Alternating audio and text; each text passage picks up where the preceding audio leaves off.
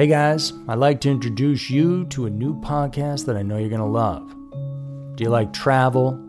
Do you like picturesque locations and getting away from it all? Well, this new podcast has all that and murder. It's called Slaycation, and it's a darkly humorous look at murders and mysterious deaths that took place on vacation. Hosted by a true crime fanatic, her comedy writer husband, and his TV producing partner, Slaycation brings a unique perspective to chilling, thrilling, and WTF stories of vacations gone horribly wrong. From the twisted tale of Harold and Tony Henthorne, whose romantic anniversary in the Rocky Mountains ended with one of them falling off a cliff, to Angelica and Vincent, two recently engaged lovebirds whose Hudson Valley kayaking adventure ended underwater. Each episode of Slaycation will have you asking, accident or murder? But it's not just the stories that'll intrigue you. It's the discussion between a longtime married couple and business partners who happen to be Emmy-nominated TV producers. Each episode of Slaycation also includes humor, takeaway and travel tips that will keep your next vacation from being your last. If you're ready to pack your body bags, Slaycation is available on all major podcast platforms. Search for Slaycation on Apple Podcasts, Spotify, or wherever you get your podcasts. Imagine unlocking a version of yourself that's unstoppable, where mental barriers no longer hold you back. Listen to Mentally Stronger with me, Amy Morin, therapist and international best-selling author, here to guide you on a journey to reaching your greatest potential. Every Monday, I bring you into conversations with some of the most fascinating minds. Experts, authors, entrepreneurs, athletes, and musicians.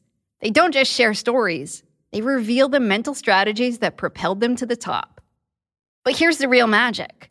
At the end of each episode, I break down their wisdom into practical therapist-approved advice. In my solo episodes, I dive deep into the techniques that build mental strength. It's like having your own personal therapy session as you discover how to turn these insights into steps you can take right now. This podcast isn't just for those facing mental health challenges. It's for anyone who wants to push their limits, achieve peak performance, and truly thrive. Are you ready to unlock your full potential? Then it's time to become mentally stronger. Subscribe to Mentally Stronger with therapist Amy Morin, available wherever you love to listen to podcasts. Welcome to Twisted News, everyone. I'm Andrew, and thank you very much for tuning in. For today's episode, we have a semi-feel-good story featuring a case where social media became a tool to help identify the suspect of a creepy, 3-decade-old cold case murder. We follow that up with the story of a teenager who luckily managed to escape her abductor, only to find out later that he was in fact a serial killer. So buckle up, get ready for Scary Mysteries Twisted News. Number 1. Facebooker solves 1990 cold case. We are indeed living in the age of social media, and people who know how to properly utilize its functions can achieve some pretty amazing things. Facebooking is how one empty nester managed to kill some of his time, and eventually it led to one of the most insightful discoveries on a cold case that had haunted West Hollywood for more than 3 decades. This discovery centered around one of the most mysterious cold cases in all of LA, which happened back in 1990, and was as memorable as the case of the Black Dahlia, the posthumous pseudonym given to Elizabeth Short, who was found mutilated in the city back in 1947. However, this time, the victim was a 25-year-old adult actor named Billy London. Just before Hallows Eve, on October 29, 1990, an unidentified transient was digging through a dumpster in an alley near Santa Monica Boulevard when they stumbled upon something terrifying. In one of the black garbage bags they were sifting through, they found a human head and a pair of feet. This gruesome death caused fear in the close-knit community of West Hollywood, especially because it was also around this time that Jeffrey Dahmer was committing his violent crimes in Milwaukee, and Billy himself was originally from there. But what started as an intense investigation quickly fizzled out into a cold case due to a lack of evidence. The case files themselves were filled with dead-end leads and many conspiracy theories about who had done the crime and why. Fast forward to the present day, and the case started to sort of come to life once again when separate individuals started to gain interest in Billy's case, the most notable of whom was a Facebooker who was able to provide the biggest break in this murder mystery by finding the suspect. Clark Williams lives in Sherman Oaks, California with his husband, and after their daughter left for college, he found an interest in Facebook to kill the boredom. What started as something to pass the time by checking out the History of Gay Wisconsin Facebook group led to a series of intense online sleuthing that managed to identify Daryl Lynn Madden, stage name Billy Houston, who was also a former adult actor turned extremist turned Orthodox Jew. Daryl also now identifies as a transgender woman named Daryl N. Back in 2007 in Oklahoma, then 37-year-old Madden and his accomplice, 26-year-old Bradley Quayles, both killed a man named Stephen Domer as a gang initiation to join the Chaos Squad. They had lured Dahmer into a secluded area under the pretense of offering him money for sex. However, they restrained him in his vehicle and drove around and beat him up before strangling him to death and dumping his body into a creek. Madden ended up shooting and killing Qualls as well. The police were able to arrest Madden, who then confessed to the crimes, and as a result, he received a life sentence. Then in a book entitled American Honor Killings, Madden confessed to these crimes, but also mentioned committing a murder in LA as well. All this information was linked together by Clark, who was just at home on his own computer. He also managed to reach out to several individuals who were also heavily invested in the case, as well as those who previously worked with Billy. After his intensive research, he contacted LAPD Detective John Lamberti and handed over his discovery.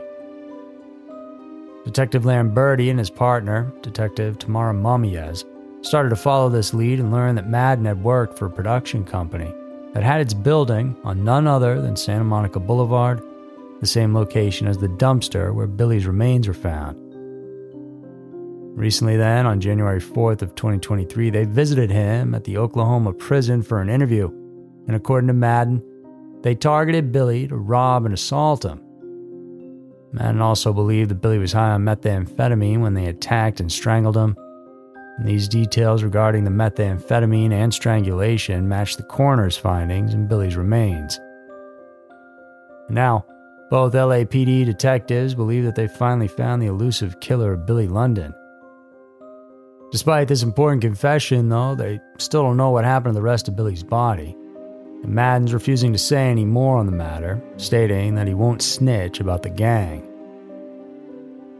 For now, LA District Attorney George Gascon refused to file charges against Madden because of a lack of evidence. As for Billy's family and the LAPD, they finally have some sort of closure regarding Billy's killing and can take comfort in the fact that Madden will spend the rest of their life behind bars. Detective Lamberti, in the article published by the LA Times, expressed just how impressed he was with the amount of info Clark, along with the people who showed interest and dedication in finding out the truth, had amassed over the years. While some think social media may not be good for those who become so engrossed in using it, then there's stories like this that show it does certainly have its upsides. Number 2. Escape from a serial killer. There's an undying interest in stories that retell the experiences of people who've been through troubling and traumatizing experiences, because they give you a real perspective into a danger and fear that's hard to imagine unless it's been experienced firsthand. Recently, a series came out that reimagines one of the most harrowing abductions that happened just about 2 decades ago.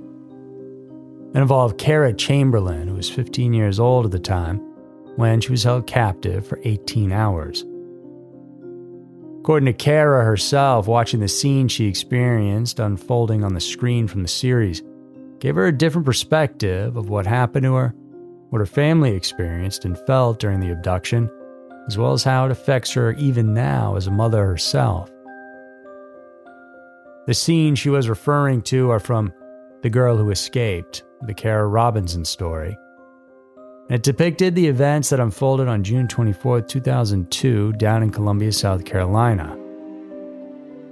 On that day, Kara was in the yard of her childhood home watering the flowers when a Pontiac Firebird pulled up and parked out front.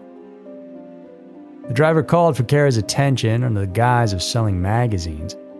When she approached, he then pulled out a gun, and he forced her into a plastic tub that had been built into the vehicle's trunk. Kara was then taken to the man's apartment where inside she was tied to the bed and assaulted. And to add just a bit more horror to the ordeal for her, he made the girl watch news segments that night about her abduction. Luckily though, after 18 hours, she managed to escape when the man fell asleep, and she had loosened herself enough to get free from her shackles. She took off from the house and then down the street, and a group of people pulled up to help her get to the police station, where she told them everything that had happened to her, including the important details that ultimately led to the identification of her abductor, 38-year-old Richard Ivanitz. Later, he would go on to be identified as a serial killer and assaulter who targeted young girls that were all very similar to Kara.